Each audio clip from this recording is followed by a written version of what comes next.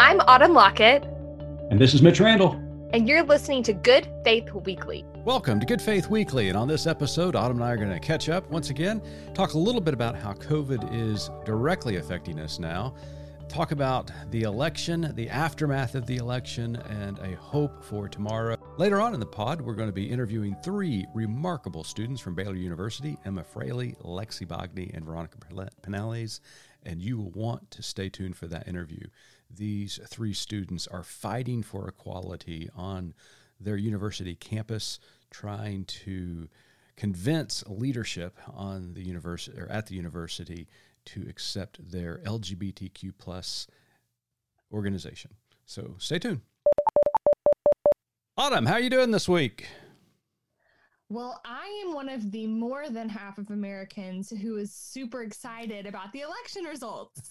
Yes, they came in this last Saturday. It was, it was touch and go there for 3 or 4 days as returns started to come in across the country.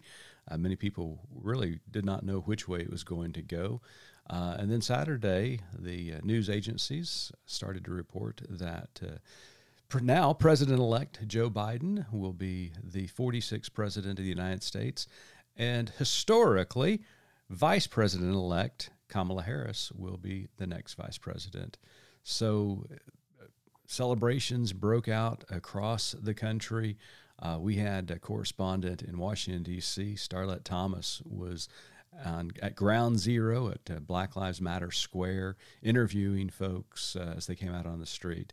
But Autumn, there was one place where a party did not occur, and that was right across the plaza at 1600 Pennsylvania Avenue. Yeah, it was in actually the 51st state of the United States, the state of denial.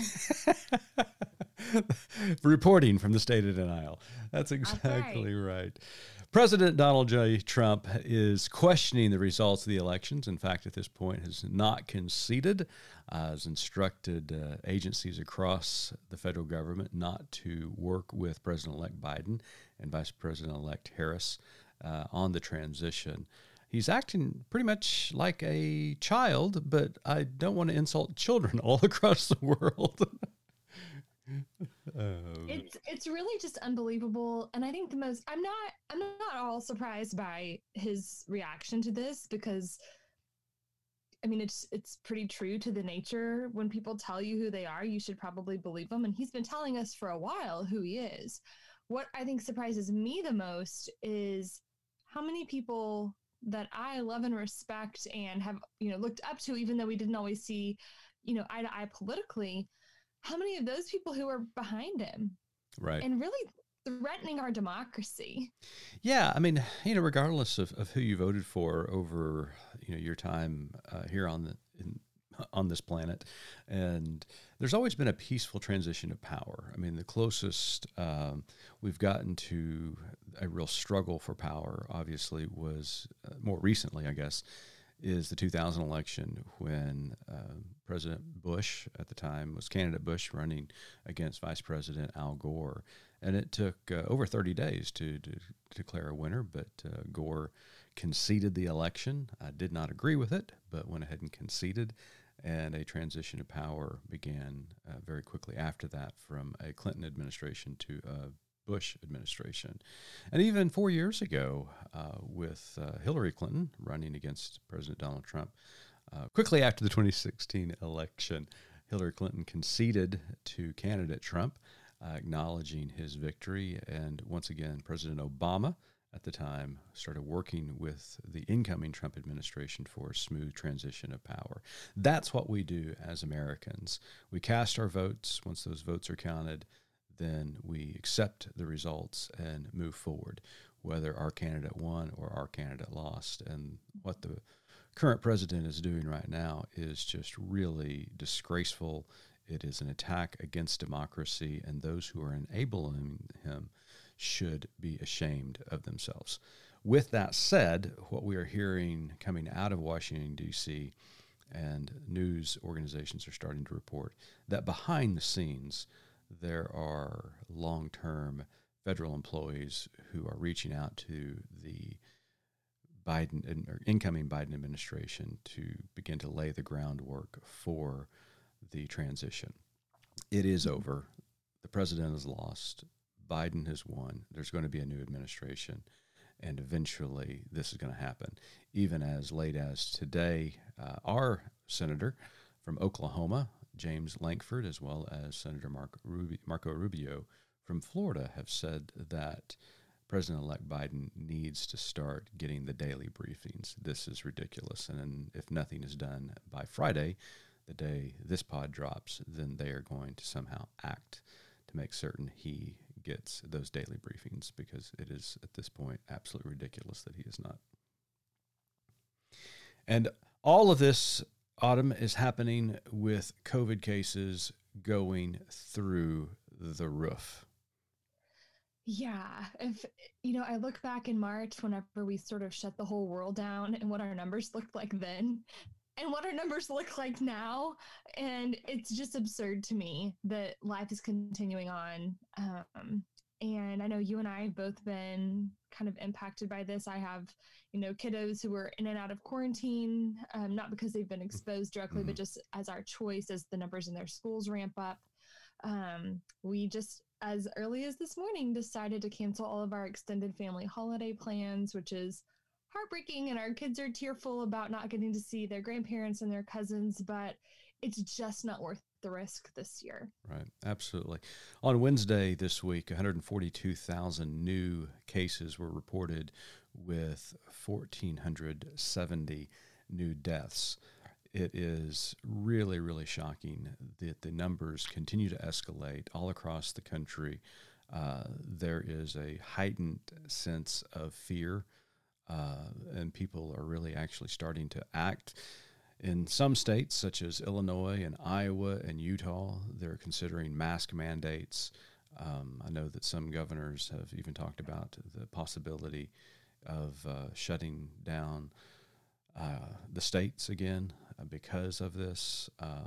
Again, mentioning those numbers on Wednesday, this really has hit home for us here in the Randall house, because we found out late Wednesday night that 3 of our extended family members were diagnosed with COVID, and it's just frightening. I mean, you begin to hear about it, you read stories about it, you see news reports about it, but then all of a sudden, when you have a family member who is struck down by this disease, it is frightening. Now, I'm thankful to say that all 3 of those family members are doing well at the time of this taping, but you never know. I mean, it could go sideways pretty quickly, because this sickness is just unpredictable. So we're a little bit worried in the Randall house, but you're absolutely right. I mean, this thing is ramping up again, somewhat out of control.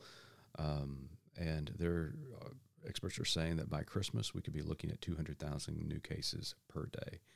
And we're quickly approaching 250 million deaths here in the United States. So people, wear your damn mask. And I cannot emphasize that enough. And wash your hands. Wash your hands and wear your mask and act like you care about other people. And because I know, I believe in my heart, Autumn, that most people truly, genuinely do. Now, some people are obstinate, but we are getting to a critical juncture and critical point in this country. It is time to set aside any political statement that you think you're making, any stance that you think you are taking. We are in crisis mode. It is time to understand this is an emergency, and we need to be taking care not only of ourselves, but of one another. It's time that we do this. Yep. Well, Autumn, here in just a minute, you and I had the distinct pleasure of sitting down with 3 students from Baylor University earlier in the week. Emma, Lexy, and Veronica are fighting for equality on the campus of Baylor University. For over 10 years now, they've got a student group that has been filing for a charter to be recognized. And this student group is supportive of LGBTQI students. Some of them identify as LGBTQI students, but the university has denied their charter for over 10 years now. And so it was a fascinating conversation. And one of the things I want to say right up front, these three students came across as extremely genuine. They are not bitter. They are not angry. They are fighting for equality, not because they dislike Baylor University. They're fighting for equality because they dearly love their university. And you will want to hear what they have to say. Stay tuned. Welcome back to Good Faith Weekly, and on this episode, we've got three very special guests with us, all the way from Waco, Texas, at Baylor University. Emma Fraley is a senior at Baylor, studying science research fellows and philosophy. She is the president of Gamma Alpha Upsilon, Baylor's unofficial LGBTQI+ student organization. She is committed to creating diverse, inclusive spaces for all. Lexy Bogney is a senior at Baylor studying corporate communication and is from Houston, Texas.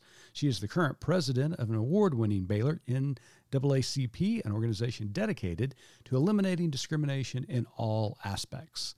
Veronica Penales is a sophomore at Baylor, and she's also a senator in the student government at Baylor. She's a member of the unofficial Gamma Alpha Upsilon, majoring in international studies and political science, and minoring in women and gender studies. Veronica will continue her call to action on Baylor leadership until equality is present on the campus. Lexy, Veronica, Emma, welcome to Good Faith Weekly.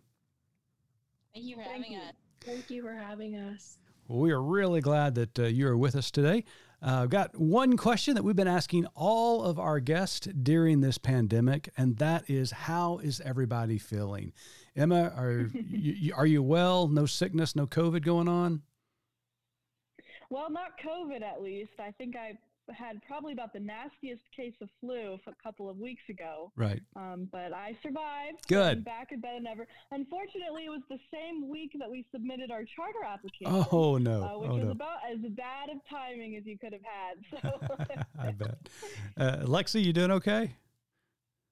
Yeah, for the most part, I'm doing well. Just trying to, make sure I stay on top of things and kind of pull through to the end of the semester. Sure. And Veronica?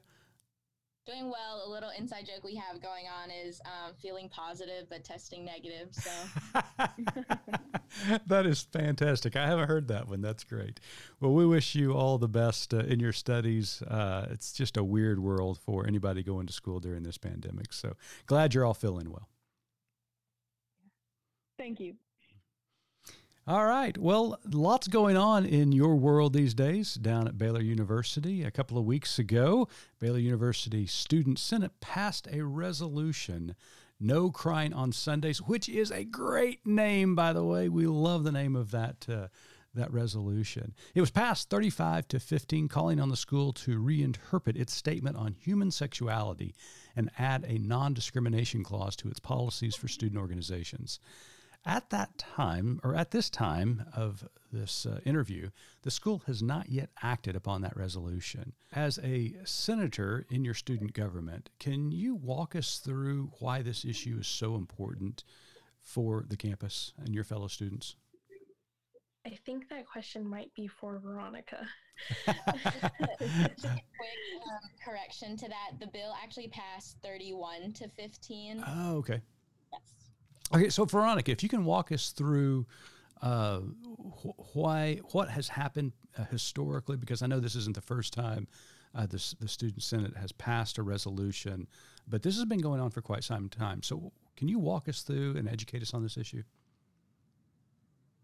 Yes, absolutely. So I was elected as a senator in May, and I got started on this bill right away just because I've known sort of firsthand the kind of reaction that people get when people come out here on campus, such as when I came out my freshman year. I was kind of met with a lot of discriminatory comments on Instagram. Tensions were kind of weird between me and my friends after that moment, and Gamma was there for me as a support group, and I knew that Baylor University didn't recognize them for what they were. So this bill essentially was supposed to be a way for Gamma to get chartered, and in the actual literature of the bill, it's a broad non-discriminatory clause. So it wasn't necessarily just pushing for Gamma to get chartered, but just to have a non-discriminatory clause added to the general process of chartering clubs. Right. So it's an unofficial club or organization. But Emma, why is it important, not only for you as an individual and LGBTQI community, but why is it important for the university to officially acknowledge your student group? Right. So Yeah, that's a great question. Was that for me? Yeah. Either one. Sorry. Yeah, that's a great question. So for us, it's kind of twofold, right? So there are the very manifest benefits of being, an official chartered organization on campus, such as being able to advertise and recruit other members, being able to hold events on campus, having access to Baylor's student organization resources. There are a lot of very physical things that we stand to benefit from being chartered. But there's also this much larger and almost more important symbolic aspect, which is, for Baylor to say, these are students that we recognize are on campus. We understand that you are here and you are loved and you are appreciated. And we are happy that you are a part of this campus. Baylor being a private school and, the academic and athletic powerhouse that it is, it brings in students from all over the country and all over the world. And, people come from very different backgrounds and different perspectives. And that is one thing that I believe makes Baylor such an important space to have these diverse conversations with people. So why does Baylor want to not extend that to this group of very, vulnerable yet important students who are also here and stand to benefit from being full Baylor students just like anyone else? Well said. And Lexy, as president of the Baylor NAACP, what is your involvement in advocating for the recognition of this student organization? So with my involvement, it's just kind of been a thing of I've seen the way that Baylor Gamma has been treated since I first entered campus in the fall of 2018. The club, since it is not chartered, it's not advertised, and most people don't really know it exists unless you're a part of it. And I remember one day I was entering the sub, which is kind of the place where we go to eat or study, during the day. And they were closing at around, 8 p.m. And I noticed some members of Baylor Gamma kind of setting up in the corner of the sub. And I was wondering, what this organization was. And I had saw one of my friends that I knew, Brittany Laverne, and I had asked her, and I was like, well, what organization is this? And she was like, oh, it's, Baylor Gamma Alpha Upsilon. He said, the unofficial, LGBTQ club. And I was like, well, why aren't you guys meeting in a room? And because they're not a chartered organization, they don't have the same rights, essentially, that my organization, Baylor NAACP, does. We can host events, we can request rooms, we can input information on to connect and, recruit members and things like that. But Baylor Gamma isn't allowed to do that. And so I felt as I came into my position as Baylor NAACP president, supporting their charter is something that we really needed to do because it's something that other organizations haven't done in the past. Now, obviously, this issue isn't just specifically for Baylor, and I'm certain that you've done research in other universities and colleges. Are there other colleges and universities that are faith-based that have recognized student organizations that are supportive and advocate for LGBTQ people?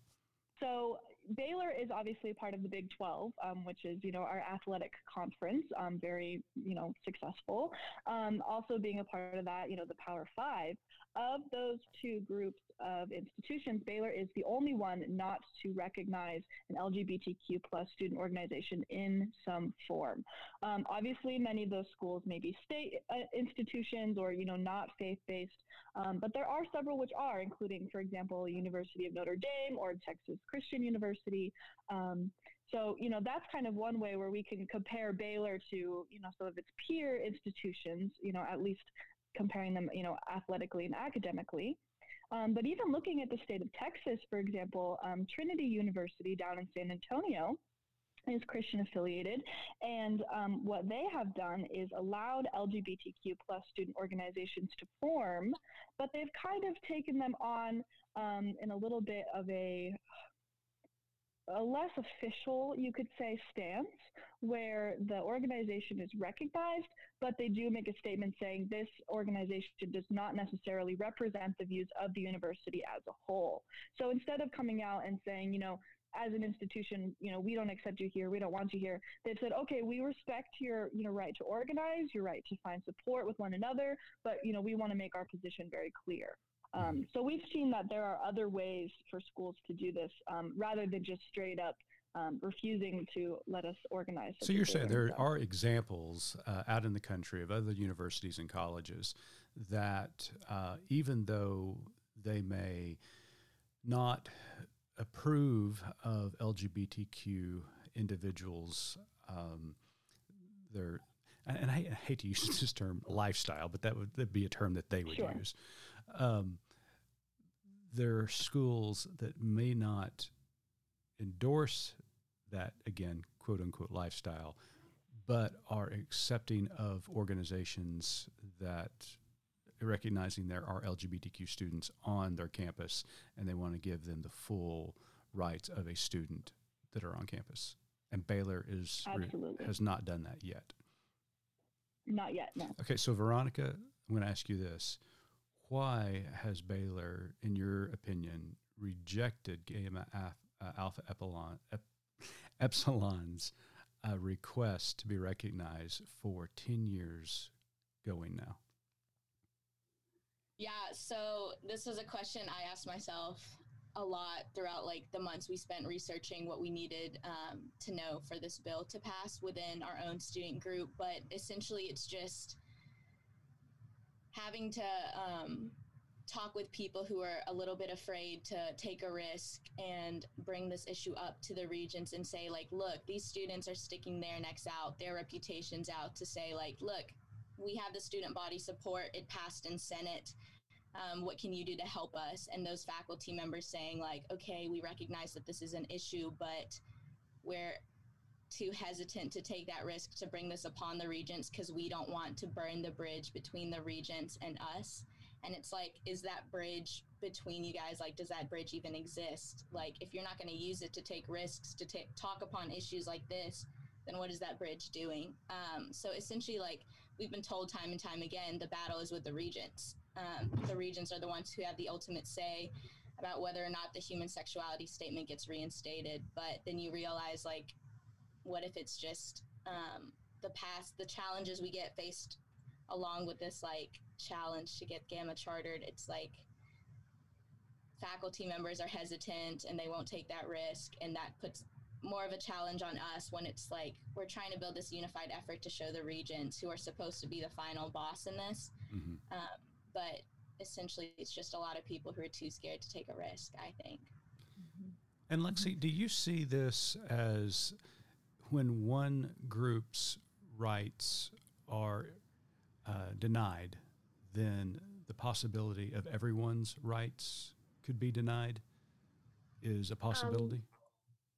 Yes, totally.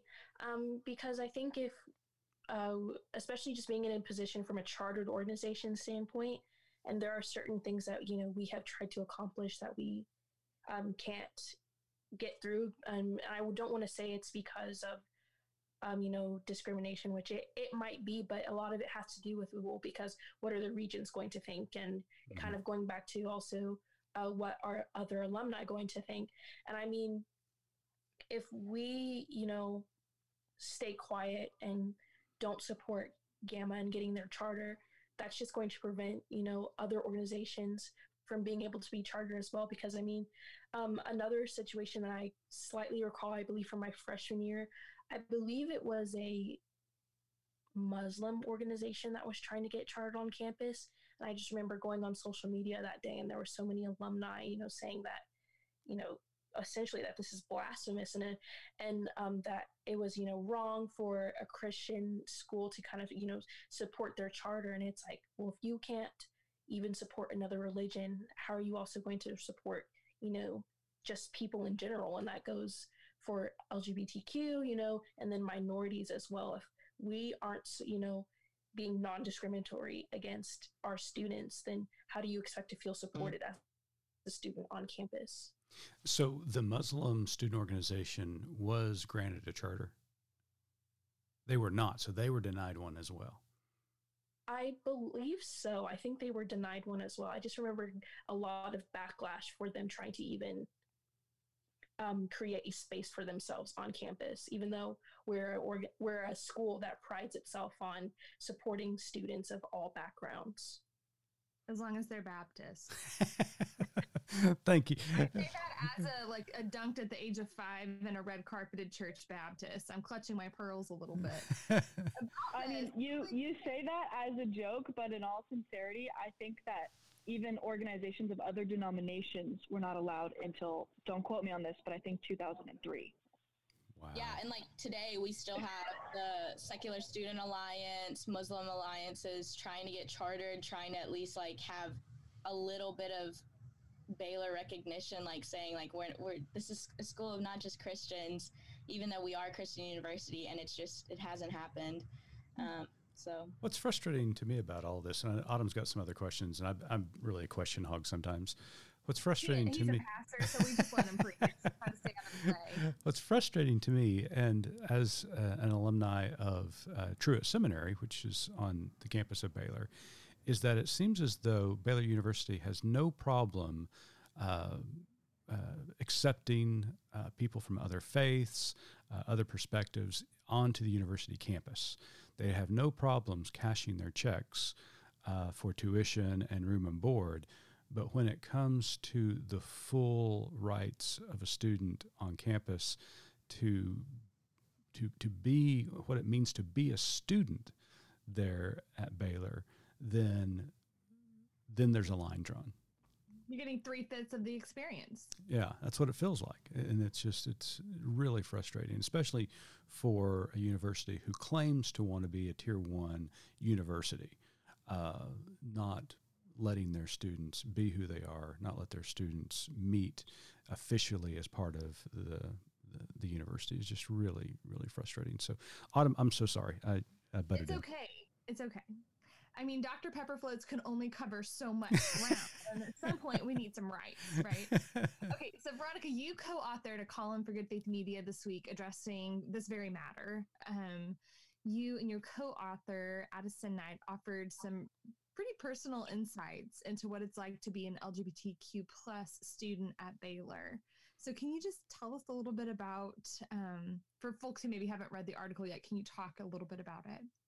yeah, so Baylor prides itself on this little like diversity mission statement that it has, and it essentially says, love thy neighbor are not just words, they're a way of life. And I guess Baylor's way of showing that is me opening my door one morning to a sticky note that says the word FAG on it over and over for about a week until one of the signs got taken down and I essentially reported it. But that happened this semester. So when I first came out with, again, that Instagram post after running the line with a rainbow face painted on my thigh, a bunch of discriminatory comments were posted on my Instagram, and I reported it to HRC leadership, which for those who don't know is the Honors Residential College where I still live because I have a 2-year contract.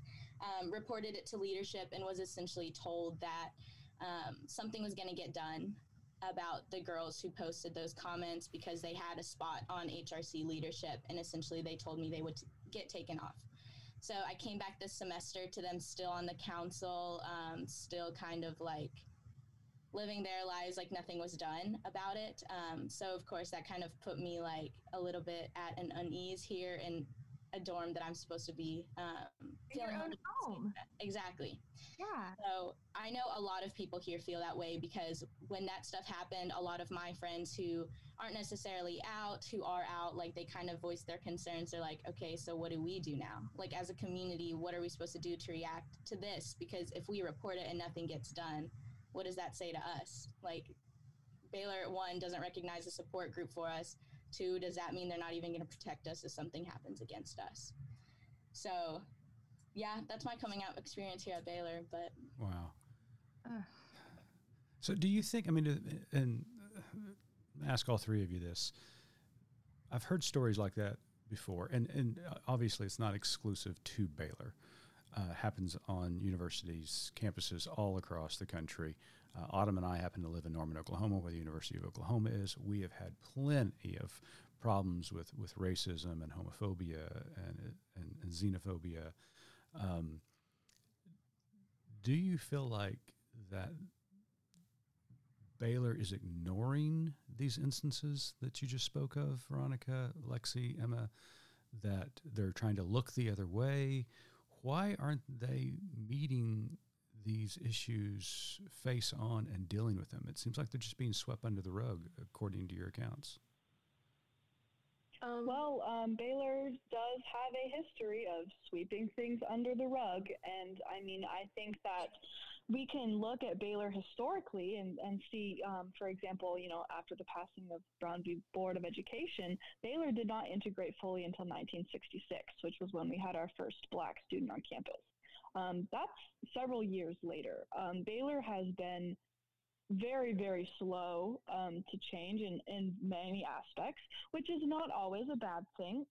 But it does mean that in the meantime, the lives of students and faculty and staff on campus and people who are affiliated with the university are suffering during the meantime. And I think that Baylor wants to say, oh, we're talking about it. Oh, we're working on it. Oh, we're trying to figure it out. And it's like, well, okay, I can appreciate the want for deliberation and to make, an educated decision. But at the same time, you have to recognize the fact that, that story that Veronica just told, things like that are happening all the time. Mm-hmm. And, we may not know about it every single time, but that doesn't mean that it's not going on. And in the meantime, we can't just keep allowing things like this to happen for the sake of having conversation. Yeah, and while these conversations are taking place, then discrimination and bigotry continues to occur to students, and students continue to suffer under that bigotry, while all the time leadership is still talking about it. At some point, those words have to turn into action. Yeah, I absolutely agree.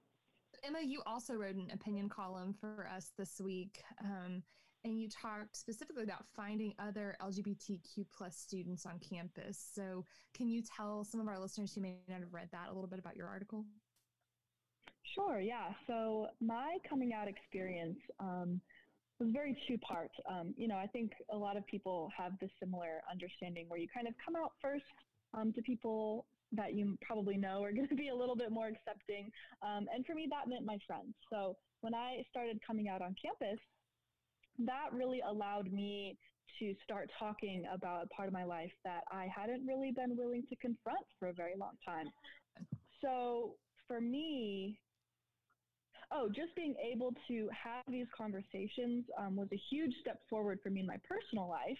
And I think that that's something that everyone wants to do in college. I mean, the whole point of going off to live on your own for the first time in your life is to figure out more about yourself and who you are, a product of your upbringing, but also independent of it. And for me, that meant learning more about my identity. What does that mean for my life in all aspects? And the people that I met at Baylor really allowed me to do that for the first time. Excellent. Now, we're talking primarily about the rights of LGBTQ plus students on the campus of Baylor University today. But Lexy, you're president of the NAACP there at Baylor. Have you and your peers there at Baylor experienced any type of racism or discrimination while on campus?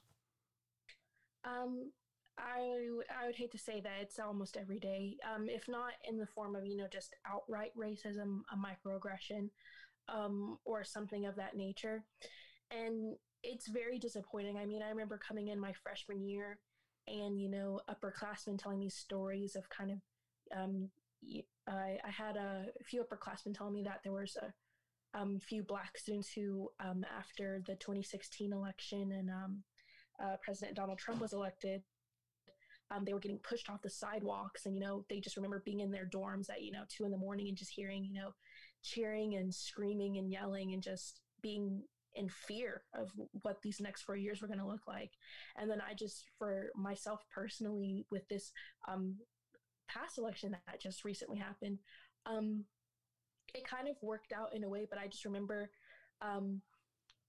being so terrified in August about what it was going to look like when the election hit. And I just happened to be at home and I was able to, stay in my house with my family and be safe. But I was just so worried for, my friends and then also faculty of color that were going to have to be on campus in the days following and what that was going to look like. Mm-hmm. And I mean, just being on Zoom and, seeing people with Trump 2020 flags in the background of, and during class is kind of nerve wracking. You wonder what that's going to look like. And just even on the level of being a student of color, it also makes me fearful for those who are not only students of color, but those who are LGBTQ plus as well, because you face that level of intersectionality where not only you're being discriminated against because for your color, but you're also being discriminated against in just the way you identify. And so while I have, my own kind of issues with the way, Baylor handles, instances of racism and, homophobia and things like that, it just also, it's very disappointing because from my perspective, it seems like that Baylor is more about pleasing the regents and alumni rather than students that are actively on campus every single day. Now, How diverse are the regents? Do you know? I mean, I could guess. I for the most part, I believe there's one or two regents of color. I remember we had a conversation about it this past summer, because one of the biggest things that that NAACP worked on these past few months was getting Baylor to just even say the phrase Black Lives Matter. We had to write an entire, kind of letter calling them out and pointing out that, you saying those three words would mean a lot. Because we're having a week of events this week through the Black Student Coalition, and there's about 790 Black students on campus. Don't quote me on that, but I think that's what the number was. It's like less than 1,000. We make up 5% of the school. And then I have several friends who are students of color and then also to are LGBTQ plus. So again, that level of intersectionality where, people are coming at you, twice or three times as hard, depending on how you identify. Yeah. Well, so speaking of Board of Regents, and they were mentioned in this conversation, a dissent to your resolution was filed by one of your fellow students, and I found it online. The student mentioned the influence of the Baptist General Convention of Texas. The Texas Baptist Convention comprises 25% of the Board of Regents. Do any of you think that Texas Baptist clergy and leaders are pressuring the university so that they will not change their statement on sexuality? I mean, my answer to that, I know there was a lot of talk about how we're funded by that convention, this, and that. But my question is, does Baylor really want that influence if they won't be accepting of, their own students, LGBTQ or whatnot? I know they were talking about how Baylor gets huge amounts of funding from the convention, but Baylor also doesn't get a lot of funding because of their discriminatory funding practices. So it's do we even want to be represented or backed by a convention that doesn't support all of its students? Have the regents reached out? Any of the regents reached out to you to talk to you about your charter, to talk to you about your concerns or issues? They haven't reached out to me as author of the bill. I don't think they've reached out to Emma.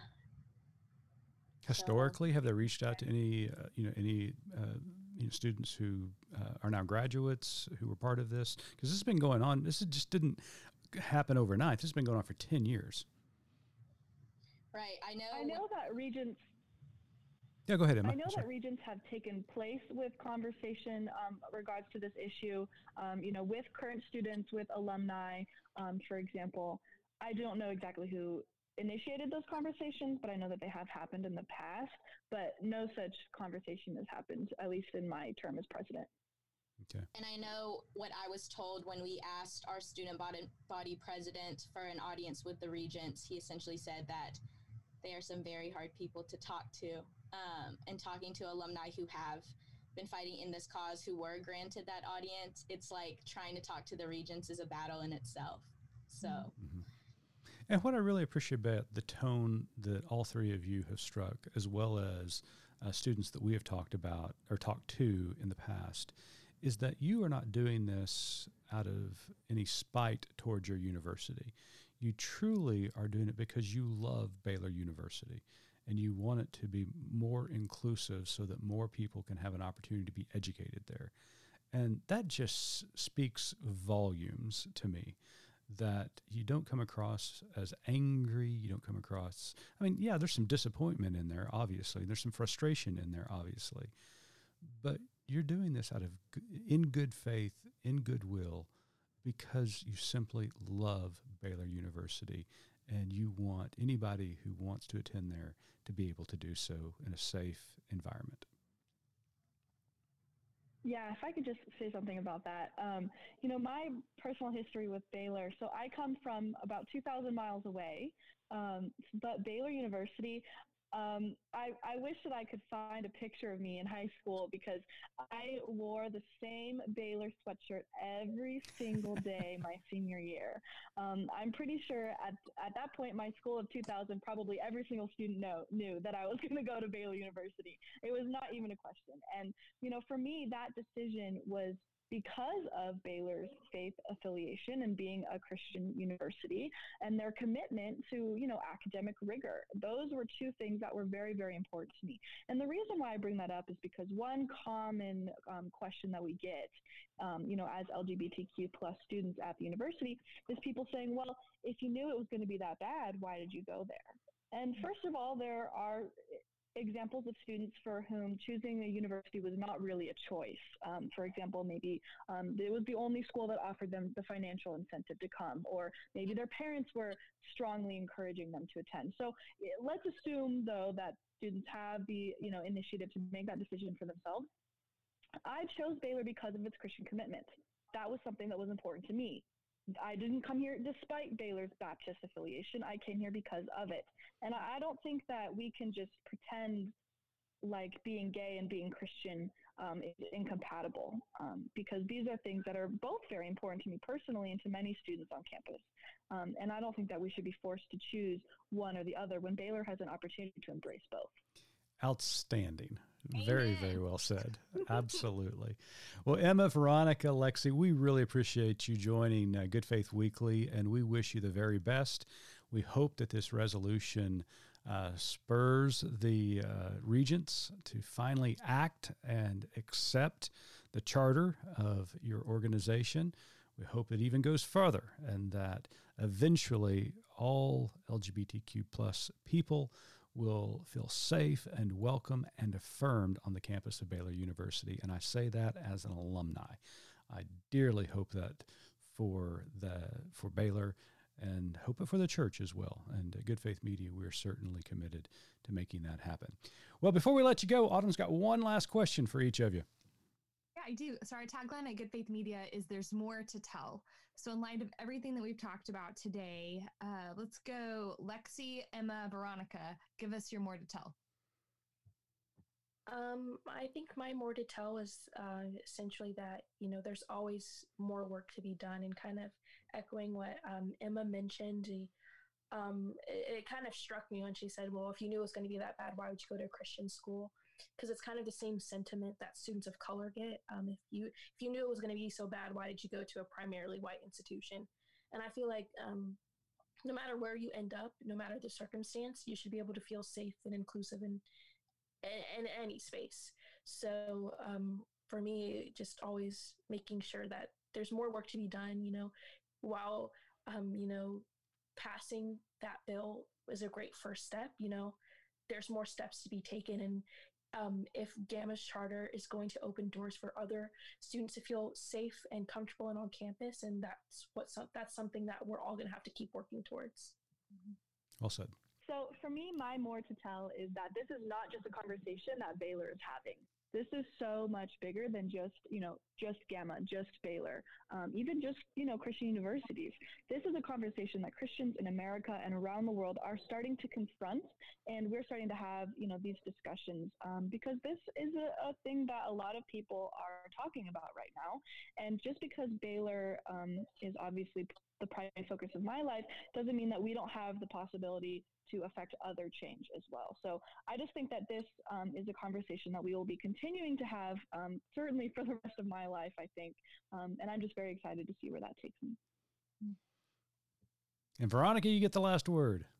Amazing. So yes, I wrote this bill not with the desire to rewrite Baylor University as a Baptist university, but just for them to recognize that their human sexuality statement is no longer what they're preaching. And it is out of the love that I have for this university that I place a call to action on Baylor leadership to kind of show us the love that they're calling on us to show to our fellow students. Because this university is home for us, and until all of us are able to exist as the people that we are, then is it really? Amen. Lexy, Veronica, Emma, it has been a pure delight. Thank you so much for joining Good Faith Weekly. We wish you the very best as the semester is coming to an end. Hope your studies go well and your finals are just a breeze, and that Baylor comes to their senses and passes this thing and gets you guys recognized as a student organization. We need to get that done, folks. So thank you for being on Good Faith Weekly. Thank you so much. Thanks so much for having us.